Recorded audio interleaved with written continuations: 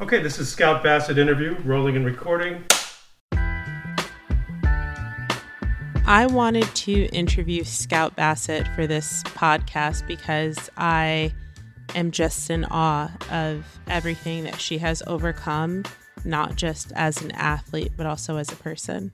Scout is such a force, and every time I have the opportunity to hear her speak, I'm always blown away by her tenacity, her resilience, but honestly, just her storytelling. She takes you to those really early moments in the orphanage as a young child and having experienced such trauma in those really formative years of her life.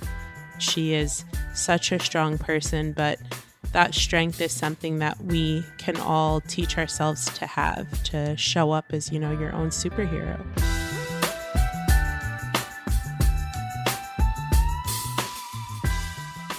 From Foreign Policy and Doha Debates, this is The Long Game, a podcast about the power of sports to change the world. I'm your host, Ibtihaj Mohammed. Scout Bassett is a Paralympian, a 5-time world medalist, and most importantly, she's my good friend. Hi, Scout. Hi, Ibti. It's so good to see you. Good to see you too. You were born in China and didn't come to the United States until you were almost 8 years old. Please tell the story of how you ended up in Harbor Springs, Michigan. So, as you said, I was born in Nanjing, China, which is about an hour and 15 minutes northwest of Shanghai, a city of about 8 million people, so hardly a small town. That's where I lost my leg in a fire, and at a year and a half old, I was left on the streets of Nanjing, found, taken to a local police station in Nanjing, and then placed in the Nanjing orphanage. My only goal was just to survive another day, another meal, if there was another meal. There was absolutely nothing that gave us any hope of a better life, of a future, of something else to look forward to. Mm-hmm. We didn't have access to television, books, TV, radio, music, nothing. So we lived these very isolated lives where we didn't see children growing up somewhere else doing other things. Or it sounds crazy, but even if you asked me at that time, did you have any dreams? I would say no. But I was so blessed that at almost 8 years old, I was adopted by a couple from northern Michigan and brought to America, weighing all of 22 pounds and not speaking a word of English. So that's how I got here. One thing I love about you, Scout, is just your positivity, even in the face of adversity. What was it like when you first arrived in the United States? I'd imagine it wasn't an easy transition, right? Absolutely. I don't know why I'm crying talking to you because I've known you so closely, but when I was adopted, lots of people think, oh, you must be so thrilled that here you were being saved or rescued and brought to a country like America. That's the dream, right? And for me, I didn't even know what that was. I didn't know there was another life outside the orphanage. I never went outside, never left the premise of that orphanage, the walls of that place.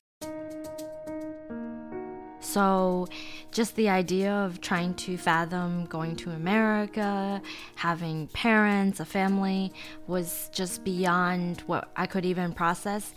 And I think people forget that when you've grown up in a certain environment, you are going through a process of being conditioned to think that that's normal. Mm-hmm. The other kids, the other orphans, are really your family, mm-hmm. and you're having this shared experience of going through all this trauma together. And the idea of leaving behind the only thing I'd ever known, these other kids, it was devastating for me. And outside of the one time that my parents came to see me 10 months before they actually adopted me, I had never seen non-Chinese people never even on TV or pictures or anything like that. So it was really terrifying. I think far more terrifying than what most people can even process.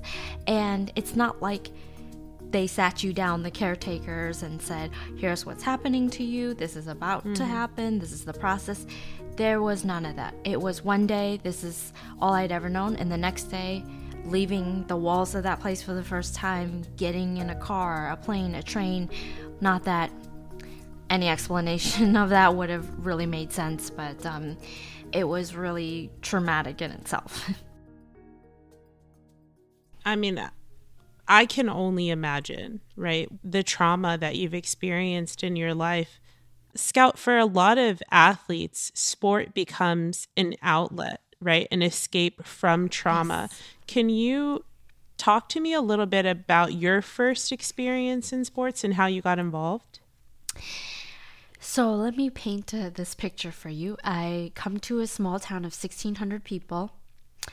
I can count on one hand the number of minorities that lived in this small town. And I have a disability. I don't speak the language. So I quickly realize I'm the foreigner and the other. And obviously this made it very difficult to socialize, to make friends. There's a language barrier, there's a cultural barrier. But I remember in second grade going to school and hearing the other kids talk about City League, youth soccer, and softball. I think it's safe to say neither of my parents even really have an athletic gene in their DNA. We didn't even watch sports on TV. So I have even no idea what soccer and softball is. But I just remember them coming to school and talking about how much fun they had. So I go home and tell my parents I want to do soccer. And they were like, okay, sure. And so I signed up for a sport every season of every year. Soccer, softball, basketball, I mean, anything. And I didn't hardly ever play. Like, I came and worked and practiced and just as hard as everybody else. But when it came to the games or tournaments, I rarely ever got to play. In fact, there were many seasons where everybody else played but me, right? And this is at a time where it's like everybody's supposed to play and you get a ribbon and you get a ribbon and except like that wasn't the case. And it's funny because even though even in the orphanage I had a disability, I was unique in that way. It wasn't really until I grew up here that I realized how different my journey was going to be and difficult in many ways. Because in many ways it was sports that magnified that I didn't belong. But part of me felt like, oh, if I didn't show up for a sport, they would think, oh, finally, like that girl with the missing leg, we don't have to deal with her anymore. And I think just the stubborn, like prideful part of me just did not want to give them that satisfaction, because you have to have a tremendous amount of strength, of perseverance, of determination to show up, to exist in environments where you know that you're not wanted. And that's another lesson, right? Of just the importance of sometimes just showing up in life and what that can mean. So important, those words, because that can apply to anyone. Yes. And it should apply to all of us, right? Yeah. You don't have to feel welcomed, even though we all should. Yes. Sometimes things don't pan out that way, but I love your resilience in that moment to show up. And I mean, some may call it pride, but I call it, you being resilient and you understanding how important space is and equity is, even when it comes to sport. But I'm hoping that you get to tell the story of your first race, because it's not something you really planned on doing. No. In fact, I never had aspirations to do sports at an elite level. If I wasn't being included at this level, how am I going to be included at the next level? But I was 14 years old, and this gentleman who has made my prosthetic since I was 12 years old, I see him all the way in Orlando, Florida. He told me, Scout, I think you can run. And I remember looking at him like, you're crazy, because I had never been able to run. I was struggling to do sports on my everyday walking prosthetic, which at this time was not high tech at all. And he's like, no, there's these new running legs and feet. And he told me about this foundation called the Challenge Athletes Foundation that provides running prosthetics. I applied for a grant to get this running prosthetic, and he told me, we're going to sign you up for this Paralympic style track and field meet. Mind you, this has all been in 1 week, a first time running to this competition. The day of the race, we get there. This is at Disney's Wide World of Sports. We're not in a small town Michigan anymore. He had bought me this like little running outfit, right? Shorts, a little tank top. And I just had this like total meltdown, panic attack, like the whole like total snot, everything running down my face. And I was like, I'm not doing this. And he said, if I have to tell the race director to hold up this race, I will. Like, we are not leaving until you run this race. I was not afraid of actually running. I was afraid of being seen, because up until I was 14, I had worn a cosmetic cover over my walking prosthetic. I don't know who I was fooling, because everybody knew I was the girl with the one leg, but there was some sort of security and sort of hiding behind that. And when you wear a running prosthetic in these shorts, there was no way to hide that. And that's what I was afraid of, is stepping out onto this track and the stands are filled and having to be seen for the first time with my prosthetic, all of it, uncovered. So I run the 60 and I came in last place by a lot, but I had forgotten about all the things that I was afraid of. Like, I thought I would run and people would be laughing, or they would be staring, or like, giving me the pity clap, and maybe they were, but I didn't think about that. I just thought about the feeling of being able to run for the first time. And it was such an important transformational moment in my life, because from that point on, I decided that I would never be ashamed of what I look like, of where I come from, of my story, and most importantly, of the things that we cannot change about ourselves. Mm-hmm. All the chains that had held me down as a young girl when I ran, I felt like they were just lifted, and that's why I decided from that moment on I would always run, but never thought I would do it at a competitive level. You're listening to The Long Game from Foreign Policy and Doha Debates. I'm your host, Ibtihaj Mohammed.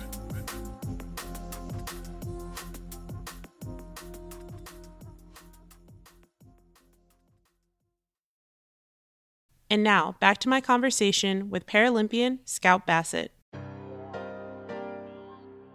It's really clear that you have a level of determination that it seems like you can only buy in stores. I mean, it's honestly, it's really remarkable how you are able to take these moments and turn them into transformational moments for yourself and honestly for others, especially for me as a friend, even just to hear your words. Mm-hmm. But I think a lot of people are still confused about what the Paralympics are and what an achievement it is to compete. Can you tell me, what did it take for you to get good enough to qualify for your first Paralympic team? I was recruited by U.S. Paralympics when I was a sophomore at UCLA, and decided to go for the Paralympics in 2012. I went to those trials and I got in last place in all the events. It wasn't like by a little, it was by a lot. And I remember being heartbroken and thinking to myself, like, well, maybe I don't belong and maybe I'm not good enough, and sort of all the doubts and insecurities that you feel as, a young girl. It's like, well, maybe it's just validated by this experience, right? By this result. And then one of the things that kind of happened around that same time is I was starting to mentor some other young kids with disabilities, and so many of them and their parents had written me and said, oh, you're gonna try again, right? And I remember being like, no way, like, I'm so humiliated, right? But then I thought about how when I grew up, I didn't have older role models, women even men to look up to that were athletes with disabilities. You didn't see them on TV. They weren't on a Nike ad. And so I just remember thinking I didn't want these kids to see somebody that they had looked up to fail and never try again. And the year before the Paralympics in 2015, I decided, all right, I have to go all in and I have to do whatever it takes to make this team. And so I found a coach at the Olympic Training Center in San Diego who was willing to coach me, and he said, I will take you to the Paralympics. You just have to find a way to get here to practice every day. Well, at the time, I was too prideful to tell him that I didn't have a place to live. I didn't have money to find a place to live. And so I, between my car and on my friends' couches and spare rooms, I did that leading up to the Rio Paralympic Games. And I went from, I think I was 28th in the world to top 5 in 6 months. And that's how I made my first Paralympic team. It was wild. Wild to say the least. I always tell people hardest thing I've ever done is just qualifying, right? And yes. I mean, so take me to that moment. Competing at the Paralympic Games in Rio de Janeiro. What was it like to actually be there? Well, I wish I had known you then because we could have hung out. But I remember just being exhausted because of, everything takes so long to get food, to go to practice, to see the trainer. But the minute that the 100 meters came, they take you the longest walk of your life around the track to the starting line. And I remember just tears streaming down my face, tears of such joy. You think about your journey and the things that you have walked through and lived through in your life, and never in a million years could you ever script that you would go from being left on the streets and growing up in an orphanage to competing at the Paralympic Games. It was just a super emotional moment, and hard to go from that to okay, now I need to actually kick some ass here. Yeah. Might have been a bit much for that moment. Well, I don't think anything prepares you for that moment of competing, at the games. You can either have an experience like you had where, it makes you emotional. For me, I felt like a bit deer in the headlights and kind of had to find even my voice. As in my sport, voice is so important, just to get yourself going. But this past summer, you participated in the games as an analyst for NBC. NBC has aired a record number of hours from the Paralympic Games in Tokyo, but that still doesn't come close to the number of hours the network airs from the Olympics. Why do you think it's important for fans at home to be able to watch these events? We all go through challenges and struggles, adversity, and I find that in each one of the stories and the athletes, you can find a piece of yourself in them. But it's also really compelling to see a race and a competition and see how close and competitive and talented. And as we get better about this storytelling aspect and getting these athletes out, elevating them, lifting them up where you watch and you sort of feel a connection to somebody, I think that's just going to grow the movement and the sport forward. But it can also teach us, most importantly, a valuable lesson of what it means to talk about disability, what that looks like, especially for kids, right? As you're sitting down with your family and kids are curious and they want to know, well, why does she look like that? Or why does she have that prosthetic? Or why does she run that way? I think it's really important to engage young kids into these conversations so that when they see somebody like me at a supermarket, they're not fearful, they're not screaming, but they will have seen it before and think oh, that's really cool. And if they want to ask questions, then to do so as opposed to being afraid. And it's important, you speak about children, it's important for adults too, right? For us to understand how to interact, with one another, what's appropriate and what's not appropriate. Scout, last July, you were on the cover of Self magazine, my favorite cover of all time. You've talked a lot about wanting to change the way people see amputees, especially how female amputees see themselves. What do you want people to see when they look at you? Oh, thank you so much for asking that. One of the things I noticed about our culture was that men with disabilities were being celebrated as heroic, honorable. And when we see characters in like The Theory of Everything or Glee, all these characters were men. And I remember being like so disappointed by that, like how little we see women with disabilities in fashion and beauty, those industries that are so critical of the human body, right? And what that looks like.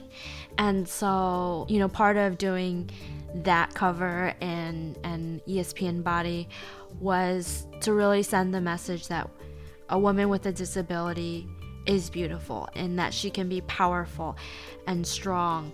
That's how I see myself, and that's how I feel about myself. But I say that because I didn't always feel that way about myself. Mm-hmm. In fact, I always say and truly believe that while I don't want to be defined by my disability, and I would never want that as to be my main identifier, I can now see, my prosthetic, the loss of my limb, as really a form of my power. And I say that because of what it's helped me to become and just what I've been able to do because of it. And that's really, I hope, what we're telling in the stories that we're telling. Over the past year, there's been a lot of talk about athletes and mental health, with Simone Biles and Naomi Osaka really leading the conversation. I've spoken about my own struggles in my memoir, Proud, and you've talked about the challenges that you faced after visiting the orphanage where you grew up. What was that experience like for you, and what advice do you have for others who are struggling with dark thoughts? Yeah, so in 2016, only 5 days after competing in Rio, I had the opportunity to go back to the orphanage that I grew up in. I don't think anything in life can prepare you for that kind of experience. Going back for me really just ripped open all of those wounds. The smell, the scent, the people, just brought it all back for me. And really how broken I was because of it. But, I didn't really think of myself being broken, because here I am a Paralympian and I'm succeeding and I have done more than I ever could have dreamed of. But inside there was so much scar tissue that had never really healed. But afterwards, I came back and I had to take out everything that happened and process it. It got so bad that I had to actually seek medical help and go on medication, because I did not know how to get myself out of this place.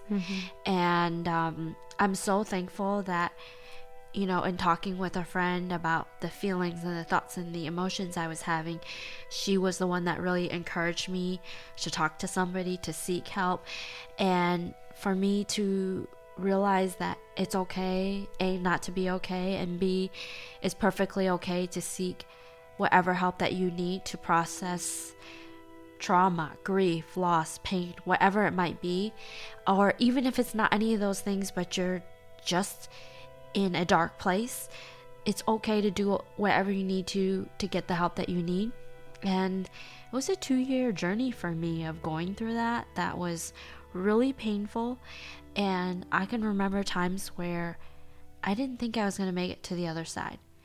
And I'm so thankful that through a lot of help, a lot of work, a lot of support and love, that I was able to get to the other side of it and see that, well, it's not like those things ever fully leave you. That wholeness is achievable in spite of whatever trauma you've experienced.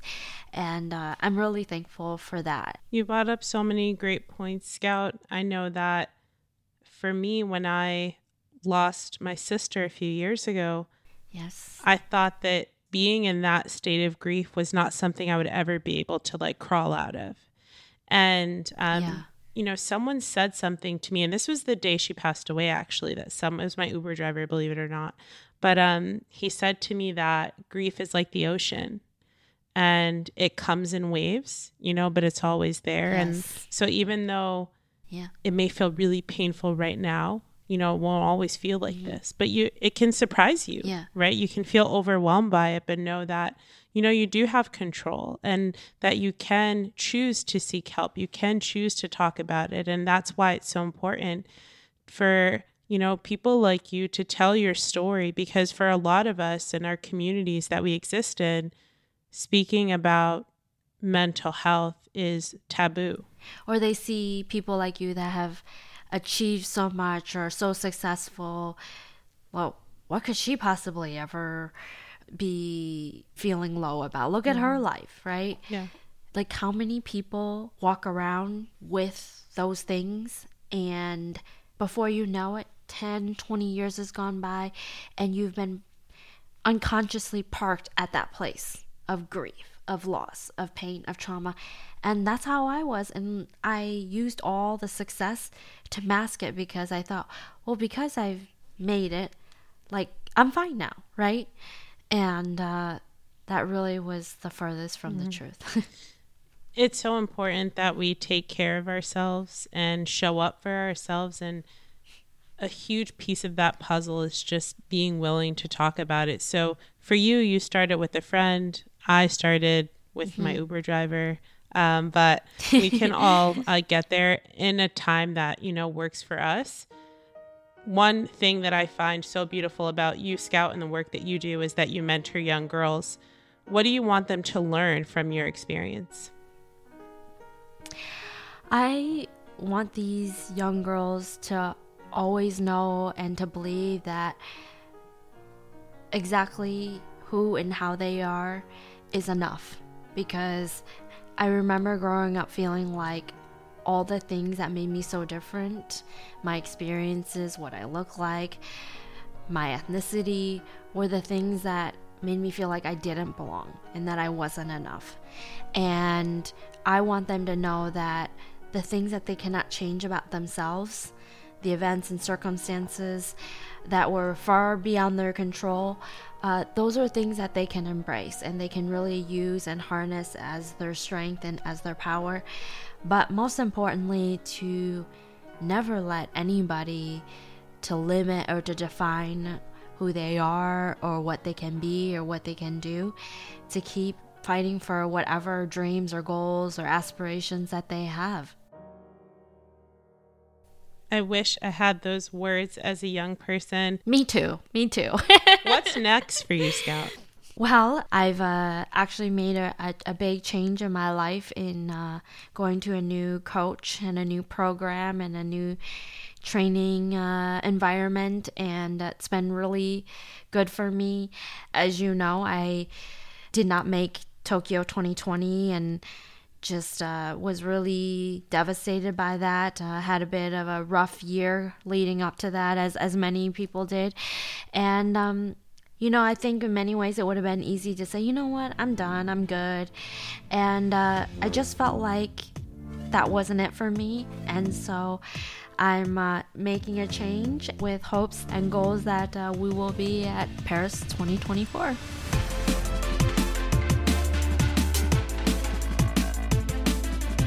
Scout, I don't know if you know this, but you're an icon. And this will be, a story for the books. You are inspiring so many people around the world, but particularly, young kids out there who live with the same disability. Scout, thank you so much for spending some time with us today. It's always so great to see you and chat with you. I'm going to make you feel a little embarrassed, so sorry about this. But I'm just so thankful for you and really the ways that you have inspired me, moved me.